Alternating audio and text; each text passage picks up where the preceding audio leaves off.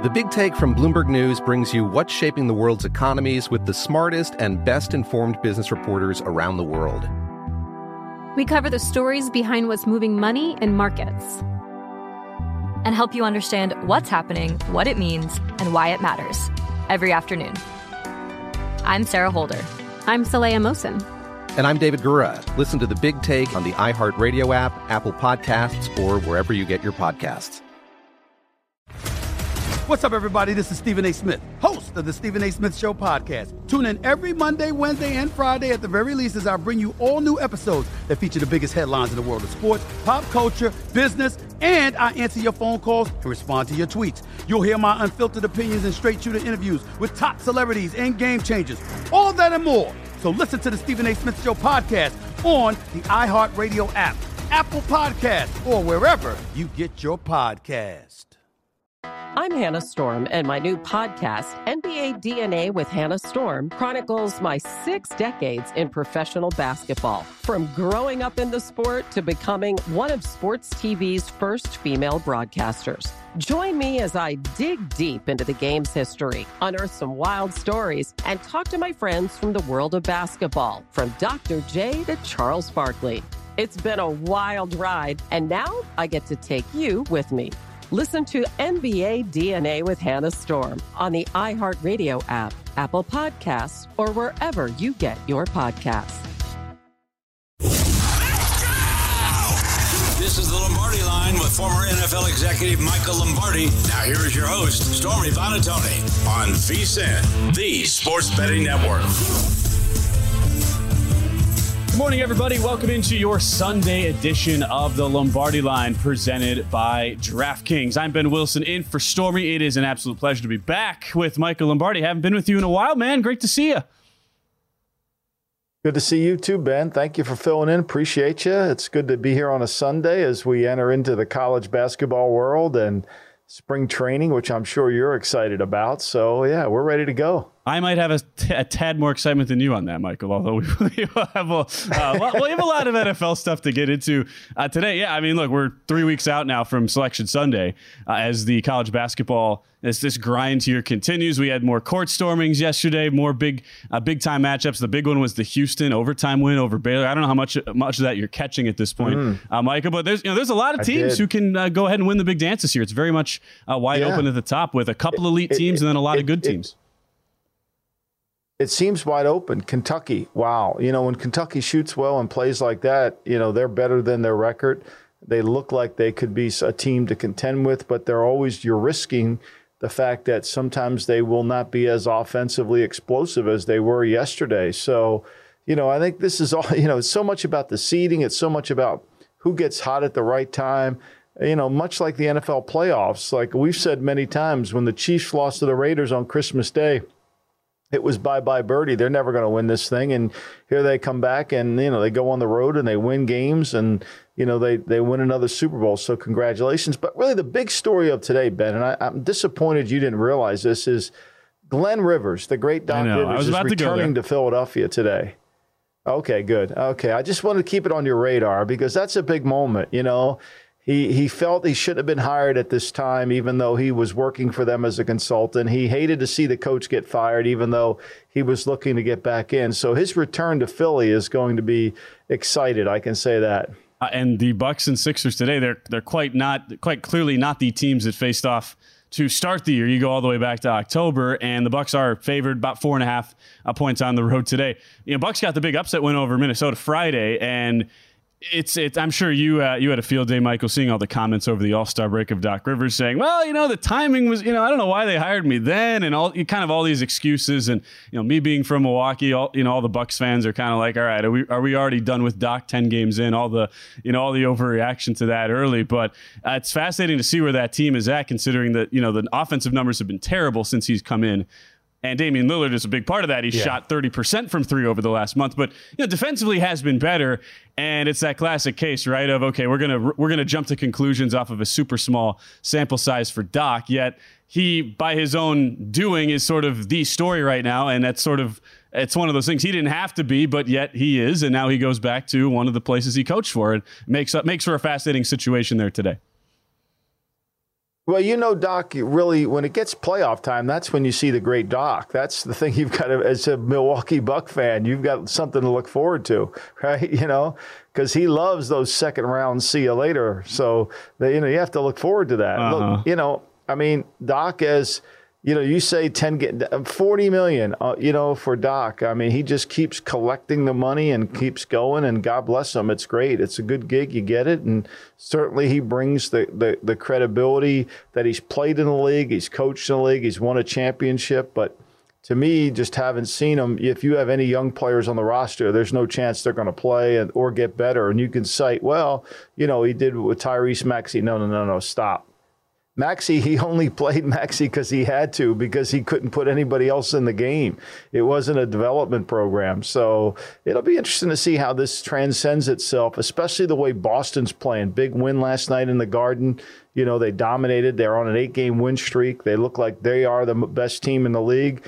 Meanwhile, the Dallas Mavericks are playing at a high level, and they're 6th seed over in the West. So it's such a difference, right, in the NBA, how one division is really unbelievable and the other one has got some great teams. If Dallas was in the East, where do you think they would be, man? I would imagine, based on the current form and the strength of schedule down the stretch, if they were playing an Eastern Conference schedule, you would feel like Dallas to get the 2 seed would be 2 or 3 seed would probably be the favorite right now, right? Yeah, I would think so. I mean, Dallas is playing so well, and they finally, getting rid of Grant Williams was a positive for them. They needed to get the big center. They needed to get somebody in there to help their team, but he was really dragging them down in terms of he came in very heavy, wasn't in shape.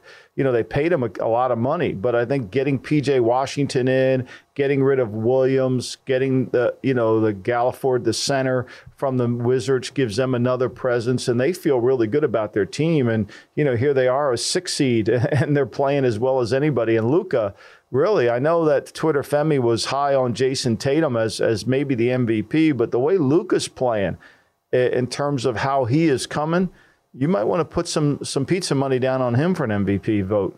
He surpassed Giannis the other day after finishing a rebound shy of a triple-double, had 41 in that first game out of the break, and he passed Giannis going to 6-1. Antetokounmpo has now slipped to 12-1 there for the Milwaukee Bucks. And you're so right, Michael, on the West. Even Golden State, who's been red hot now the last couple of weeks, and all they've been able to do is barely work themselves into that top 8 seed line, still looking like a team that'll have to play in the play-in tournament. Great example of a group that is starting to click on all cylinders too, but they're so mired down in a slow start, and where the Western Conference is at makes it a really tough proposition there. Philly for today, Philly beats had the upset win the other night as they take out they had the win over the Cavs, who have the Donovan Mitchell illness going on the last couple of games. And it's weird. You look at Philly, you feel like it's a lost season, and they're 3-3 now without Embiid, but still 5th in the East. That's a great example in a nutshell, right, of where we're at right now. Yeah. Well, look, the other night they had a 7-point lead with like 26 seconds to go, and they almost blew that. It was interesting.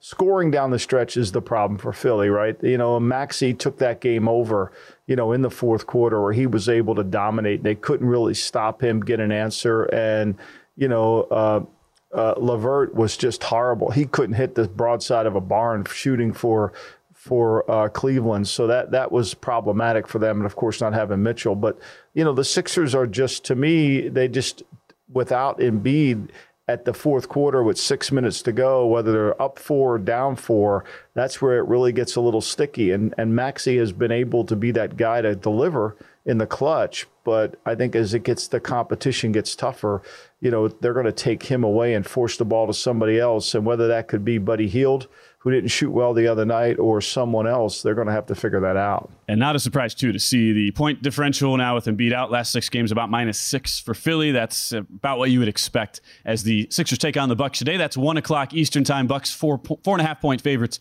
235 now your total. As we'll visit with Jonathan Von Tobel, our senior NBA analyst, to talk more NBA a little bit later in the show. Michael, coming up at 11:30, that Bucks Sixers is our first tip of the day at 1 p.m. We'll also have some college basketball talk. Will Hill joins us a little bit later this hour at 10:45, our VSiN contributor from the Shoulda Bet More podcast. That is all still to come, but what I'm really excited about is to talk some NFL with you. We've got the Combine going on tomorrow. A whole lot of your pals flying into Indianapolis there today, so we'll start that whole week of discussion once we start all the workouts going on there tomorrow, Michael, I think the classic thing to really talk about, though, is the whole behind-the-scenes angle, right? And what actually is going on now that we get into combine season.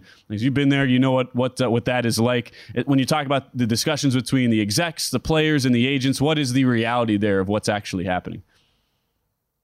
Well, this combine has been really it got off to a great start. And the reason it got off to a great start is simply because of the cap number, right? We just got a historic rise in the cap number, which made a lot of teams, especially teams like the New Orleans Saints and some other, teams like the Miami Dolphins who were well over the cap, this increase of up to $255 million was huge for them. And this is just a byproduct, is what I keep saying all along.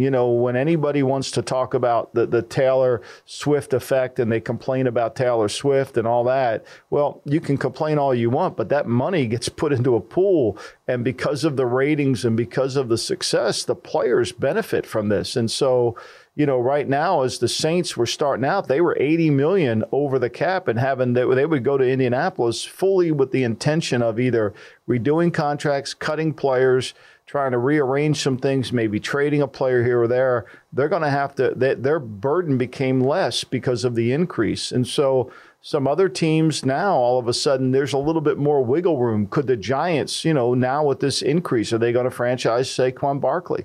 Right? I mean, it gives you this increase, gives you a year to kind of say, okay, I'm not going to sign Barkley on a long-term deal, but because of the increase, I can probably extend him out. And I think there's something to think about. The Steelers, which were over the cap, because of this increase, now have $9 million to play around with. And they cut Mason Cole, their center, to pick up $5 million. So there's moves people are making to get below the cap. The interesting thing is going to be the value of the player. As the cap goes up, right, there's teams with more cap room, but the quality of the player hasn't gone up to the level that the cap has gone up. That's the hard part, Ben. That's the hard part. You're sitting there saying, okay, wait a minute, I'm going to pay this guy X. He's going to be in the top 5 at paid at his position. I don't see that, and then that's the hard thing. That's where, as this cap increases, I think the smart teams will still value the player at the correct number. Reminds me a little bit, you start going in that direction, right, Michael? And it's the NBA offseason from several years ago when the cap spiked, and all of a sudden these role guys are getting 5-year, $75 million deals just because the teams had so much to spend. Not that we expect it gets to that level, but it brings up an interesting case, right, especially for those teams, because like the Cincinnati Bengals, we'll talk about them on the other side. They already had a ton of cap room. Now they've got even more, and so how do you smartly go about that? Makes it easy. Absolutely. It's something we want to break down that here. That makes it easy. They just, for them, there's some decisions that got made by this cap increase, and we'll talk about it after the break, but that's a good point. And cap up to $255.4 million now on that cap increase for 2024. We'll talk some latest news and notes around the NFL. The first year, it was 36, Ben. Pretty crazy. We'll talk about all that when we come back, including a franchise tag on T. Higgins as the Lombardi line is underway.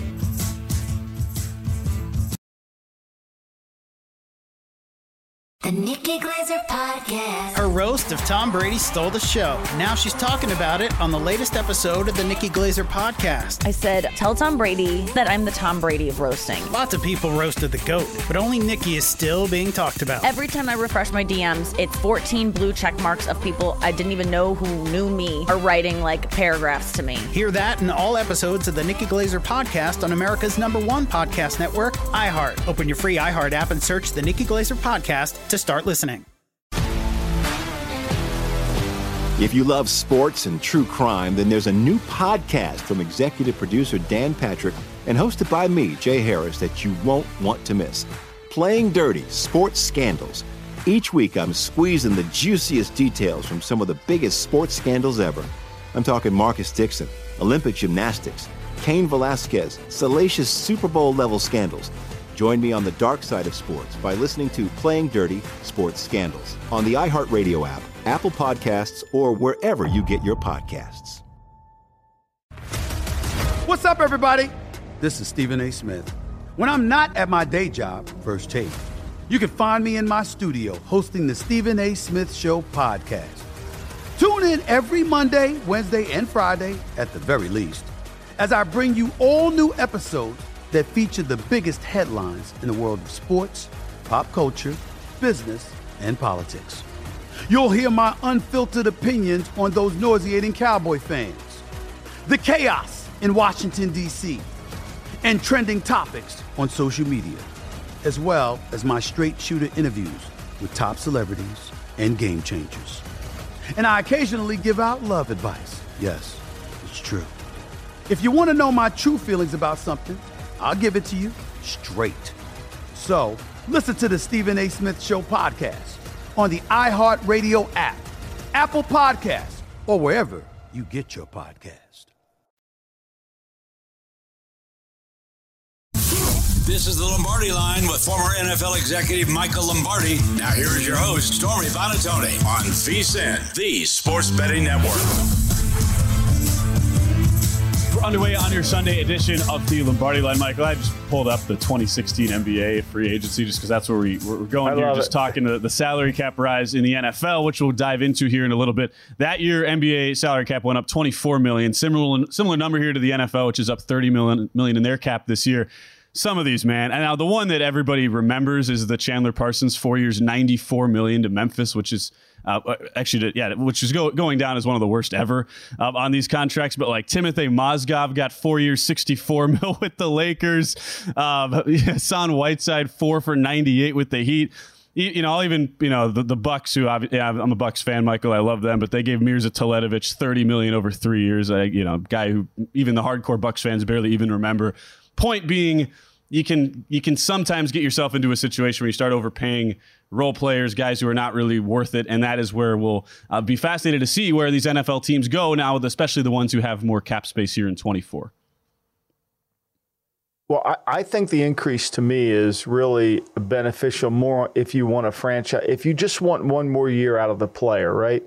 So T. Higgins, you really want him on your team, but you know you're going to have to sign Jamar Chase down the road. You've already got Joe Burrow under contract, but you also don't have a right tackle because Jonas Williams is not going to be under contract. You're going to need to replace him, whether it's in the draft or in somewhere else at an economic value.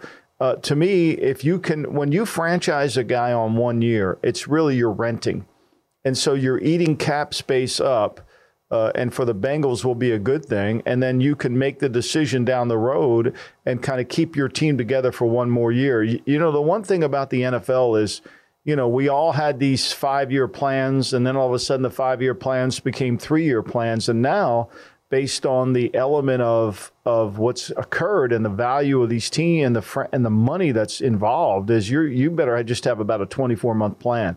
And so if you're Cincinnati, you bring Higgins back. You've added some younger receivers, so you don't have to add Boyd. You don't have to bring Boyd back. You're going to cut Mixon and even pick up more room, find another running back, and then move on from there, and then maybe add a lineman, a right tackle, whether you bring Williams back or not. So there's a lot of flexibility. Whereas, like, you look at teams, Ben, like the Lions. I mean, the Lions have a ton of cap room, almost $60 million, and they cut Tracy Walker the other day to pick up another 5. So their ability to, sign some of their own players and keep the nucleus of this team together and then add to their defense puts them in a really strong position, right? A really strong position moving forward.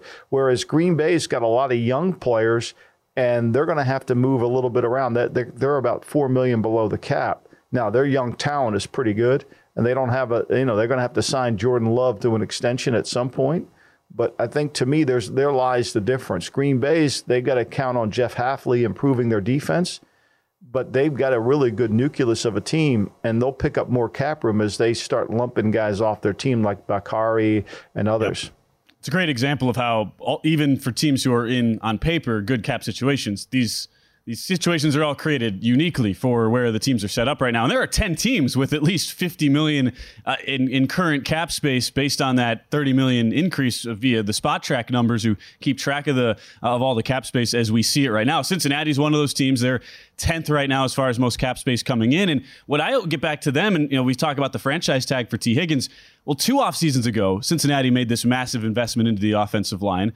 and that bared some fruit as they made the run to the Super Bowl. But we've seen injuries plague that. Last year, even before Joe Burrow's injury, the offensive line was spotty, didn't quite give the return on investment maybe Bengal fans were hoping. And that's my question now on the Bengals is what do you do? Mention the right tackle spot, and you've got a Jonah Jackson you have the Jonah player at the right tackle spot. I don't know where the Bengals go on that front, but it's an interesting case study since you just went all in on your offensive line 2 years ago. Right. And they got Orlando Brown to play left tackle who, they kind of get away with that. The Karras has played well at center. I think to me, there's a price for Williams. It's not perfect, but there's a price for him. One thing about the Bengals, they get accused of being cheap, which I think is completely wrong. I think the Bengals are tactical. I think they're not going to overpay. I think they just don't want to overpay. And when you're not, and most teams overpay, so when you're not in that overpay category, you look like you're cheap. I don't think the Bengals are cheap. I think Mike Brown is fairly economically sophisticated in the sense that he's only going to pay what he thinks the value of that position is. And like Mixon, I think if they feel like Mixon isn't going to be worth what the number they're going to pay him, they're going to have to move on and find another running back, which is a smart thing to do. So, yeah, I do think when you break this team down, Cincinnati, they're going to have to get better in their defensive front. DJ Reader's a free agent for them, and he's a really good player in their defensive front, which they need him back or they need someone like him to help their front out. I think that's going to be the key because their defense let them down this year. They were not the same, but we know they let Bates go, which was a key component to what they were doing. Von Bell was a key component. He went to Carolina. So there's a lot of things that changed. And where Reader will be at now, you had the torn quad coming back from injury. That's another big question mark, too. So you have the Reader piece, the Jonah Williams piece at right tackle. A lot of questions there to answer for Cincinnati. As we continue on some NFL news and notes, other teams in the AFC, they're also starting to make moves as we have the cap space news coming out. And the Miami Dolphins, who already lost their defensive coordinator, Vic Fangio, earlier in this cycle.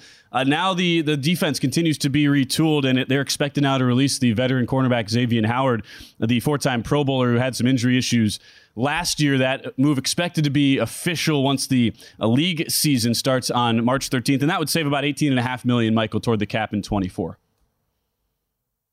Yeah, I mean, look, Miami, that's been a problem. Miami's secondary has been a problem, really. And obviously getting Jalen Ramsey back in there. But let's be clear here. Xavier Howard was a guy everybody was targeting. He's a press corner who's got to play on guys. He's what I call a breakfast corner. He's got to win early in the route. And if he does that, he's effective. But his long speed has been a problem. He's been injured. And so they're going to pick up some cap room. I mean, remember, they were playing Eli Apple on their team last year. They were not able to really hit with some of these draft picks in the back end, and I think they're going to have to do that. Christian Wilkins is really one of their best defensive linemen. They're going to need to get him signed. Now, does this open the door for them to franchise Wilkins? I don't know. I don't know how they're going to be able to compete. Wilkins will be a hot commodity in free agency. He will reset the defensive tackle market. There's some guys out there that will do that. Baltimore with, I want to say, Mataluke, the defensive tackle from Texas A&M, who's a fabulous player, had 12.5 sacks for him this year. So they're going to have to really, those guys, if they hit the market, which they rarely do, then all of a sudden the money goes flying. And for the Miami front in general, on the defensive side, you lose a great defensive mind in Vic Fangio. Michael, how much of a concern are you at just in general there, regardless of all the the salary cap stuff and the retooling, just the Dolphins' defense and a potential to regress now as we go into the new season?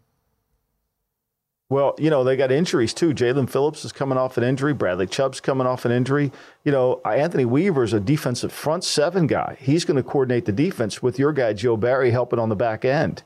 And so that's going to be interesting how they do it. When we heard the pushback from the players about Fangio, right? We heard that he was, maybe a taskmaster too hard. Well, in Miami, you're going to have to be a little bit of a demanding person because there's so much to do. And if your attention doesn't stay on the football, it becomes a little problematic. So, and I don't think Mike McDaniels is really going to is one of those guys who's a disciplinarian, if you will. I see him more as a scheme guy, not a culture builder. So this is going to be interesting. Now, we're talking about Miami being below the cap. Are they going to add Wilkins? What's the only thing you've heard coming out of Miami in this offseason is Tua's contract, right? They're below the cap with the team they have, and they are going to sign Tua to a contract that is going to make him probably one of the top 5 players in the league. I wouldn't do it. You probably wouldn't do it. A lot of the league wouldn't do it, but Miami sees it differently than us. And they're third most over the cap right now. We'll break down the leaders as it stands today, Michael. But yeah, that's sort of the big elephant in the room as you go to South Florida of what to do there when you are in such a situation like that as far as your cap space. We'll also do the exit interviews too. We continue to do those. We'll go into the AFC East team. So we'll talk more Miami here in a little bit, as well as the other teams there in the AFC East. The other quick news we wanted to touch on as well. That East, yeah. That East is interesting because Miami's over the cap. Buffalo's the most over the cap of any team. New England's in a rebuilding mold. And the Jets, to me, I don't even know how you do it. So that at East, what appears to be so good. Miami, look, one thing we do know about Miami, they hide their offensive line because they're not very good. They've got 3 of their offensive linemen up as free agents as well. And that leads into that discussion we'll have next. I mean, the AFC East, you're right. And thinking about where the Jets are going to be a very, very popular bounce-back team simply because of the Aaron Rodgers piece coming off injury. But it might not be as simple as that, which is what we'll dive into here on the other side. The other just a quick piece of news we'll mention is the Eric Bieniemy thing. He becomes the offensive coordinator and associate head coach at UCLA, which you can get a thought from you, Michael, on the other side here. But it's just interesting to point out in a year where so many college assistants are trying to make the jump to the NFL, Bieniemy doing the opposite. He is going to college ranks there with Deshaun Foster at UCLA. When we come back, we'll talk those exit interviews in the AFC East on this Sunday edition of the Lombardi Line.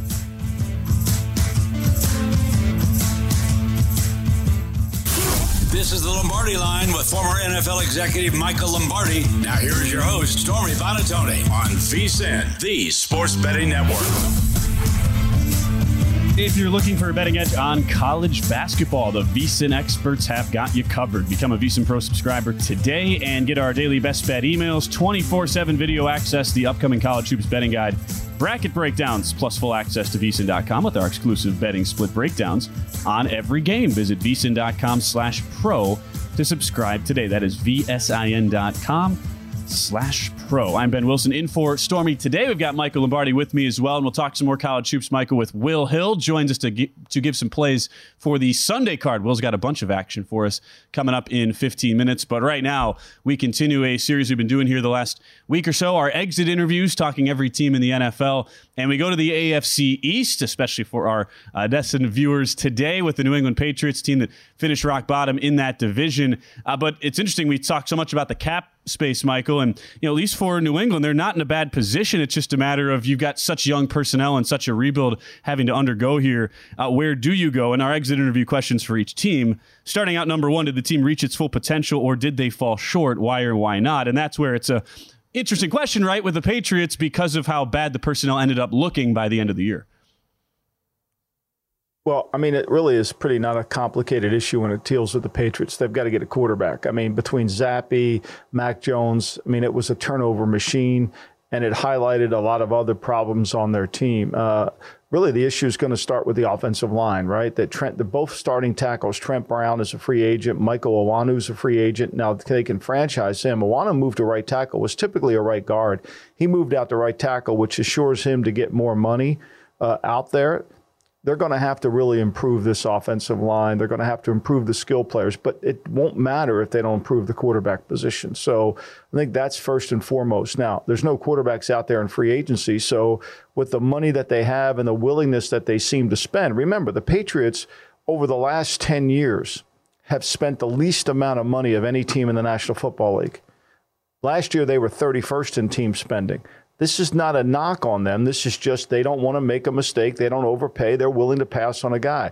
But I think this year they're going to be in one of the top spending teams. They want Mayo to be successful. They want to transition from the Belichick era into the Mayo era. And I think they're going to put more money on the table. Look, they've hired 21 assistant coaches. In the past, that was unheard of for New England. They were never spending or allocating that money resources into a coaching staff. So I think 21's excessive. I don't think obviously having that many coaches produces wins. Look how many Super Bowls they won with a smaller staff. So, but they're going to have to put some money into this team.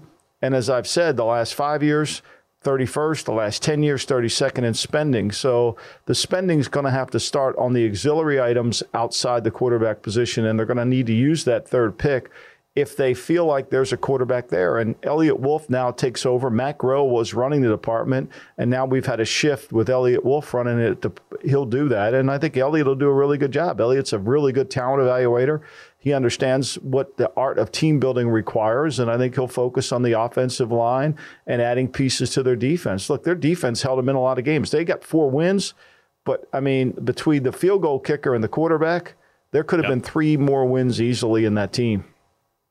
Third in a lot of categories in the overall defensive numbers, and now you have Elliott Wolf, who, even though they have not named an official GM, he's the guy most resembling that title, the son of the great former GM, Ron Wolf. Yeah, I mean, I think, look, it's pretty clear. Jonathan Kraft is running the team. I think that's fairly clear. You know, they didn't name anybody. They're not going to name a general manager. It's going to be that I have plausible deniability, you know, and they're going to run everything. Look, this is part of what's happened. And again, this is not a knock. This is just what you have to, if you want your team back, is what the Krafts obviously wanted. They want their team back. They want to run their team. And they have every right to run their team. They own the team. They paid the money to have the team. So I think Jonathan and Robin Glazer, his legal counsel, I think those are the two who are in on every coaching interviews that they've had go through there. So, which is fine. And Elliott will do a really good job for them, and they're going to have to be very good offensively and defensively in terms of the scheme. This is a different operation. We are now in collaboration mode here in New England as opposed to one man running the team. It also leads into the whole thought of, okay, for the ceiling in 2024, when you have a team that was that good on the defensive end, but you have so many question marks at the most important positions on offense, how high do you view that to be, Michael, when there isn't really a known commodity right now based on the free agent market, and you certainly figure it's how the draft shakes out there for the Patriots at quarterback? Well, it's like anything. I mean, if they look, Houston this time last year, we were thinking they were going to have a top 5 pick again. And they made the playoffs because they hit with Stroud. I think that's the challenge that New England has. New England's not a 4-win team. I think that, you know, what Dietrich Wise said was true. We have a bad record. We're not a bad team. I mean, they were in a lot of games, and their kicker clearly killed them, and their quarterback killed them, and they had enough there. Now, you are what your record says you are, and that's what it is. But if they could get any kind of quarterbacking play, with Ramondre Stevenson as the running back, you know, and they can add pieces, I think they'll be really good. You know, they'll be able to find enough talent to get them to respectability. But if they get the quarterback who really can make a difference, and Van Pelt's a very good quarterback coach, we'll see. I'm not saying he is or he isn't, but we'll find out. Obviously, Cleveland wanted to make a change from him over. I think this team could rise above their win total, which I'm sure will be set relatively low. A team that won, the 4 games last year, when those come out, have not been released yet, the win totals, but you would expect maybe a slight tick up, but with so many unknowns, it's still going to be pretty low, to your point, Michael, on that as we do our exit interviews here, talking AFC East. So that's the case for the Patriots here coming out in 2024. I've already talked Dolphins with their decision to release veteran Xavier Howard at corner. That's the expected move to be made once the official league season kicks into gear here in a couple weeks. As far as the Jets, if we do these off-season exit interviews, obviously it starts and ends with a quarterback and Aaron Rodgers, but outside of that, Michael, and you think about the factors here going forward, what else do the Jets need to shore up here to continue to have the belief that they can win with a healthy Rodgers? Well, look, their offensive line's a disaster. Becton's going to be a free agent, right? You know, McGovern, their starting center's a free agent. And, you know, are they really good enough at receiver, right? You know, I mean, are they going to bring Randall Cobb back for another year? I mean, there's a misconception out there that this Jets team offensively is great skills. Look, Breece Hall's a good player. Garrett Wilson's a really good player. We don't know where they're going to be with Rodgers coming off the Achilles. Who knows? Who can predict it? But can they protect him? I mean, I think that's going to be the key. Look, this team made no changes really relative to what they're doing. The offensive coordinator stayed, the defensive coordinator stayed. So I think that's going to be the key. And if Rodgers, they say they're going to sign a backup quarterback because their owner, Woody Johnson, said they never had one. Well, that tells you what they're going to do with Zach Wilson. They're below they got about $8 million of cap room, which they can add more to their team. I don't think that's going to be an issue. But this is about their offensive line. They've got to repair that, and they've got to be able to handle that. A big guy that they have to re-sign is Bryce Huff. I mean, he was really good as a rusher coming off the edge. Now, where are they going to let him go? I don't know. I think that's going to be the key question. He'll get a lot of play in the market because very rarely do guys that can rush the passer effectively like Bryce Huff can get to the open market. 31st in run blocking, 31st in pass blocking last year. It was a disaster in every regard there for that Jet offensive line, and it brings up the interesting comp. You know what's funny though, Ben, is we're still not even sure. We're not even sure if I mean, Nathaniel Hackett's had 2 years as an offensive coordinator, and they have been the 2 worst years in pro football, almost pro football history. Like, are we sure they're going to be able to, just because he's coaches Aaron Rodgers, are they going to turn it around? And he gets the ultimate job security. As long as Aaron Rodgers is there, Hackett will be right alongside him. It's a really and I get that they're buddy, and he's a hilarious guy in the locker room, and Hard Knocks, everybody loved him, but yeah, you would think at a certain point the results have to matter, and yet with Rodgers there, I mean, the guy's got infinite job security. It's unbelievable, and so does Saleh. I mean, it's remarkable. The whole Jet thing, Douglas, Saleh. I mean, Douglas has won 29 games. I think he's got like a 31% winning percentage as a general manager. Saleh's at 32%. I mean, none of it's worked. But they have jobs. But Mike Vrabel's not working. It's amazing. It's pretty crazy. If you're doing the whole comp here, right, of if you set aside the quarterbacks, where between the Patriots and Jets, they're on opposite ends of the spectrum pretty clearly. But rest of the offense with so many questions, who do you power rank as a better personnel as it stands right now with 2 offenses who outside the quarterback, and especially for the Jets, were real negatives there last year? Well, both of them have weakness in the offensive line. The Patriots need a left tackle. They need a right tackle, which makes me believe that they'll re-sign Michael Elwanu. They have to somewhere. But the Patriots don't have a Garrett Wilson. At least they have one. I mean, the Jets' receiving core is, Jason Brownlee, Xavier Gipson. I mean, Alan Lazard, they're going to have to cut him. He's been a disaster. I'm sure they won't, because Rodgers, who's acting as the general manager, probably doesn't think he should cut him. I mean, Rodgers, if he wanted to, he'd have Randall, Greg Jennings, Randall Cobb, Jordy Nelson, bring them all out of retirement. Let's just bring them all back. 2010 Packers. James Jones, where you at, man? Let's bring it all back. Everybody but Jermichael Finley, except that guy. That's basically the Rodgers point of view here as a GM. We'll have a lot more NFL to talk about. We'll do exit interviews for some NFC East teams in a little bit, but up next, we'll talk with our pal Will Hill. He has a win total already, Michael, he likes on one team whose win total is out. We'll get that thought from Will on the other side, along with some college basketball talk next.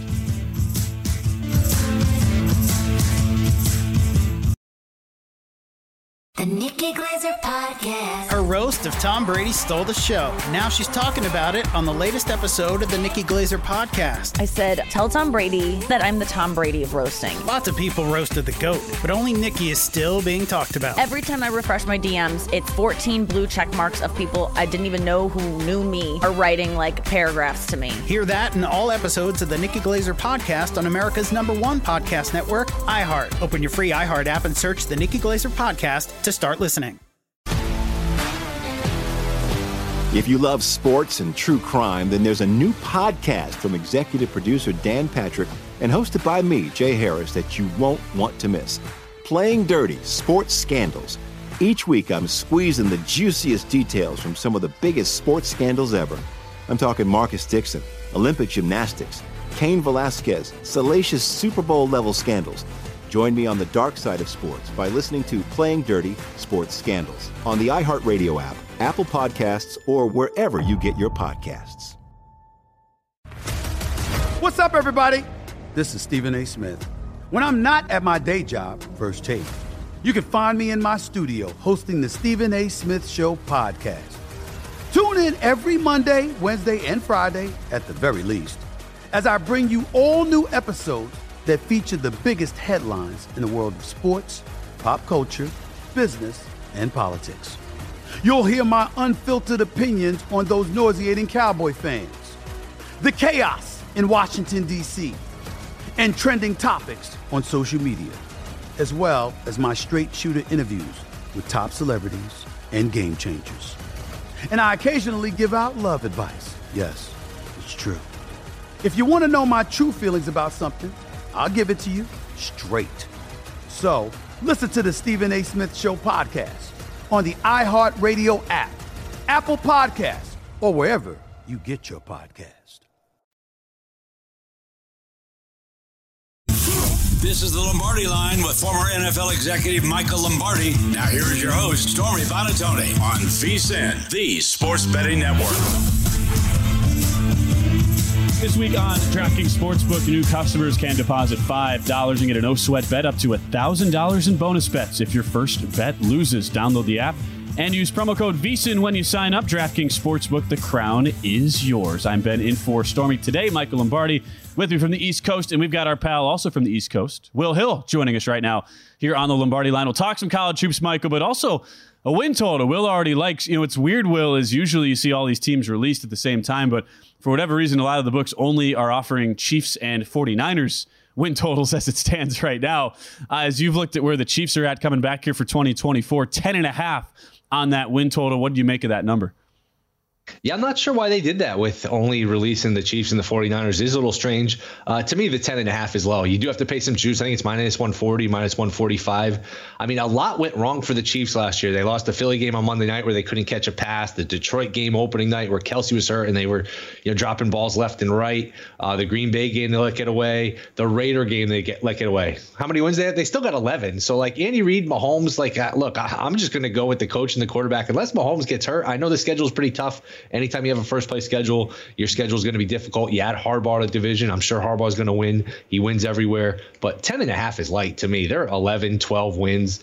Looking at their schedule, it's interesting. I know, Lombardi, you love the schedules. I wonder who they start opening night against because they do play the 49ers, but that's in San Francisco, so that's not going to be the game, I wouldn't think. I don't know. Baltimore opening night, that Thursday kickoff, a rematch of the AFC title game. Like I said, the schedule is tough, but to me, they are over 10.5. That's a pretty easy. I thought you handled that. I thought you're involved in all those discussions. Two things I was shocked at today. You're one of your bets of the day is the Lakers not to make the playoffs. You're the general manager of that team. You're going against yourself. And then now you're asking me questions about the schedule, and you handle the schedule. Who's going to the Brazil? That's the question I want to know. What team is going? Do you think they'll put the Cowboys in Brazil with the Eagles to open it up?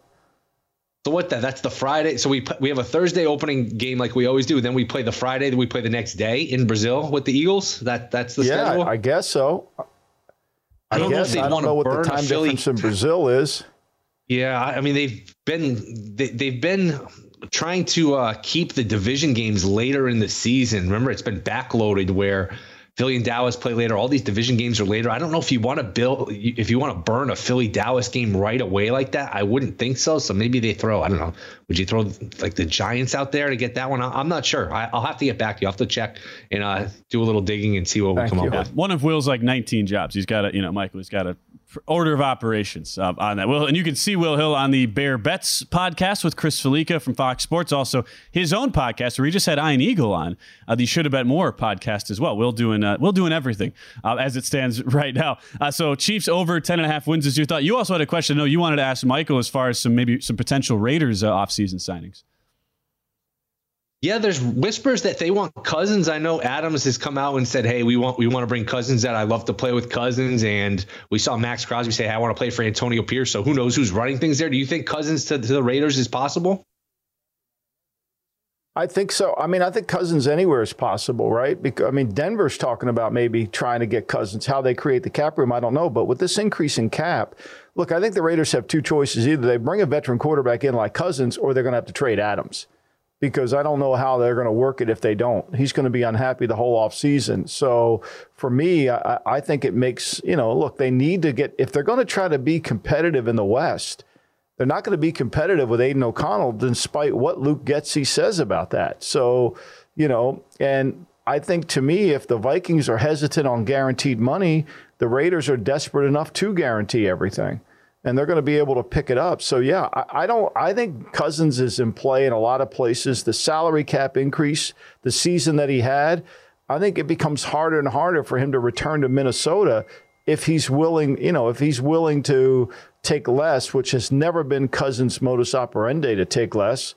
I think clearly, why should he? because the market's going to be fruitful for him because there's so many teams in desperate need. I mean, why wouldn't Atlanta? Look, Zach Robinson's the offensive coordinator down there. He was with the Rams. That's the same offense that Cousins with Shanahan, they all want to run that. Why wouldn't Atlanta be strong players in that as opposed to trying to get a guy who's won 10 games in 3 years as opposed to get a guy like Kirk Cousins who's legitimately could win the South for you? Yep, and it's a Raider team. They're one of those top 10 teams, Will, as we were talking about earlier on the show. One of the 10 teams with at least $50 million in cap space. So there is space there if they wanted to bring in a guy like a Kirk Cousins, who's currently minus about 200 to go back to the Minnesota Vikings. But there are so many moving parts there with Cousins and where he goes in 2024. What's the Raiders number? Just out of curiosity, yeah. What's the Raiders number? I took it off the board. I thought it was high single digits. It was in that plus 850 or so range. Bad. Really not bad. So, the thing is, you don't get a lot of value on that. A lot of teams are set, 10 to 1 or lower. That can sometimes be the issue on that. Let's transition, though. Talk some college basketball since you've got plays and games coming up. This is a game that starts in just over an hour at MSG as Rick Pitino, week after bashing the team's facilities and everything around St. John's. The Storm are trying to make a late push here, and they get Creighton going on the road today. Creighton Lane was 2 on the opener, now up to 3 there market-wide. Creighton at St. John's in the Big East. Will, what do you see in that matchup? I actually like St. John's. I like fading Creighton off a big win. We saw UConn off a big win against Marquette and not play well in Creighton. And Creighton just made a bunch of threes. It's never a bad idea to bet against these teams after they have their biggest win of the season. And if you just look, home road splits are such a big part of college basketball. This Creighton offense, about 17 points per 100 possessions worse on the road. Meanwhile, the St. John's defense, about 17 points per possession better defensively at home. So the home road splits favor St. John's here. These teams played back in January. I think it was the first day of the playoffs, that first wild card Saturday. St. John's lost by a point. They got a bad call at the end. Creighton shot 20-something free throws. St. John's only shot 8. St. John's shot 2 of 11 from 3. If there's any hope of St. John's getting back in, they're going to need a lot more than this win today. But if they can win today, then win at Butler, you put yourself in a position. I think they're 15-12. You can put yourself in a position where you can win out the regular season. Maybe you win a game or 2 in the Big East tournament and get to like 20 wins. They're going to have a shot to get in. I know they're on the outside looking in. They're clearly on the outside looking in right now. But the committee would love to have a New York team with Pitino. They would just love, from a TV standpoint, to get St. John's in the tournament. So I still think they have a shot if they make a run to get in that large. It starts today. I think they get it done. I think this is a nice number for them. I think it's a good spot, too, for St. John's plus the 3. And you like the Rutgers-Maryland game. What catch it? Why do you like the under in this one so much? Both these teams play really good defense, and neither team can shoot. Both these teams are under 30% from 3. Maryland only makes about 6 threes per game. Rutgers makes like 5.5 threes per game. These teams met about a month ago, a few weeks ago. It was 59-56. There was 5 made 3-pointers combined between the two teams. This is going to be a rock fight. Under 60.5 for the first half is a bet I like. You could go under 129 or so for the full game, but then again, you get in a situation where you could get burnt by fouls at the end. You could get burnt by overtime if it's a close game and goes overtime. So an early start, I like that for unders too. Sometimes you just get a sleepy start in these 11 a.m., 12 o'clock Eastern starts. The gyms aren't full yet. The kids are half asleep. To me, two good defensive teams, 2 bad shooting teams. This is an under. Should not be a fun game to watch, but I think the under is a good play here. And Will Hill giving us a pick for the Masson audience as well. I mean, the guy knows his audience too. In addition, Michael, to his 19 jobs. You can follow Will at Not The Will Hill. That's another noon Eastern tip, as Will was talking about. Rutgers right now 2-point consensus favorites and looking at first half under their 60.5. Another really good game today, Will, as we go to the American Conference, where in the American Athletic you have Memphis at home today. Looking like a line move in their favor here, home dog still, but Florida Atlantic's been spotty this year after the Final Four run a season ago. What do you make about the spot there for the Memphis Tigers catching 1.5? Yes, spotty is being kind to Florida Atlantic. It's hard to say championship hangover because they didn't win a championship, but there is definitely a little bit of, it's one thing to achieve success, but it's another thing to sustain it. And this is a team, they were playing in the Sweet 16, the Elite 8 in Madison Square Garden. They're a second away from going to the national championship. They were ranked top 10 to start the year. They just haven't played as well. They've come into this season, they haven't defended. They haven't rebounded. They're around 100th in the country in KenPom in both. Memphis has an athletic front court with guys like Tomlin and some of their players in terms of guys that can get to the basket. Florida Atlantic has not been good defending the hoop.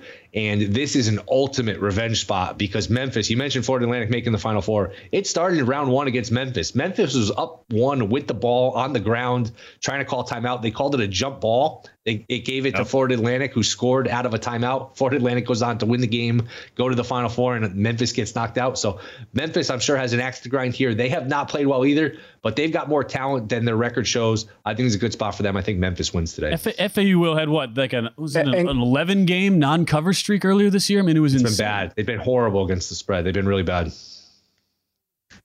And you like the Lakers not to make the playoffs, Will? I mean, come on. You're betting against yourself.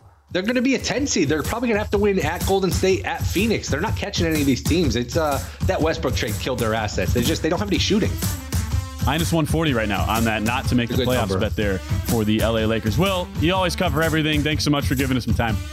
All right, see you guys. Thanks for having me. We still have a lot more to get to in hour number 2 of the show. Jonathan Von Tobel joins us in a half hour as we continue Sunday edition of the Lombardi Line.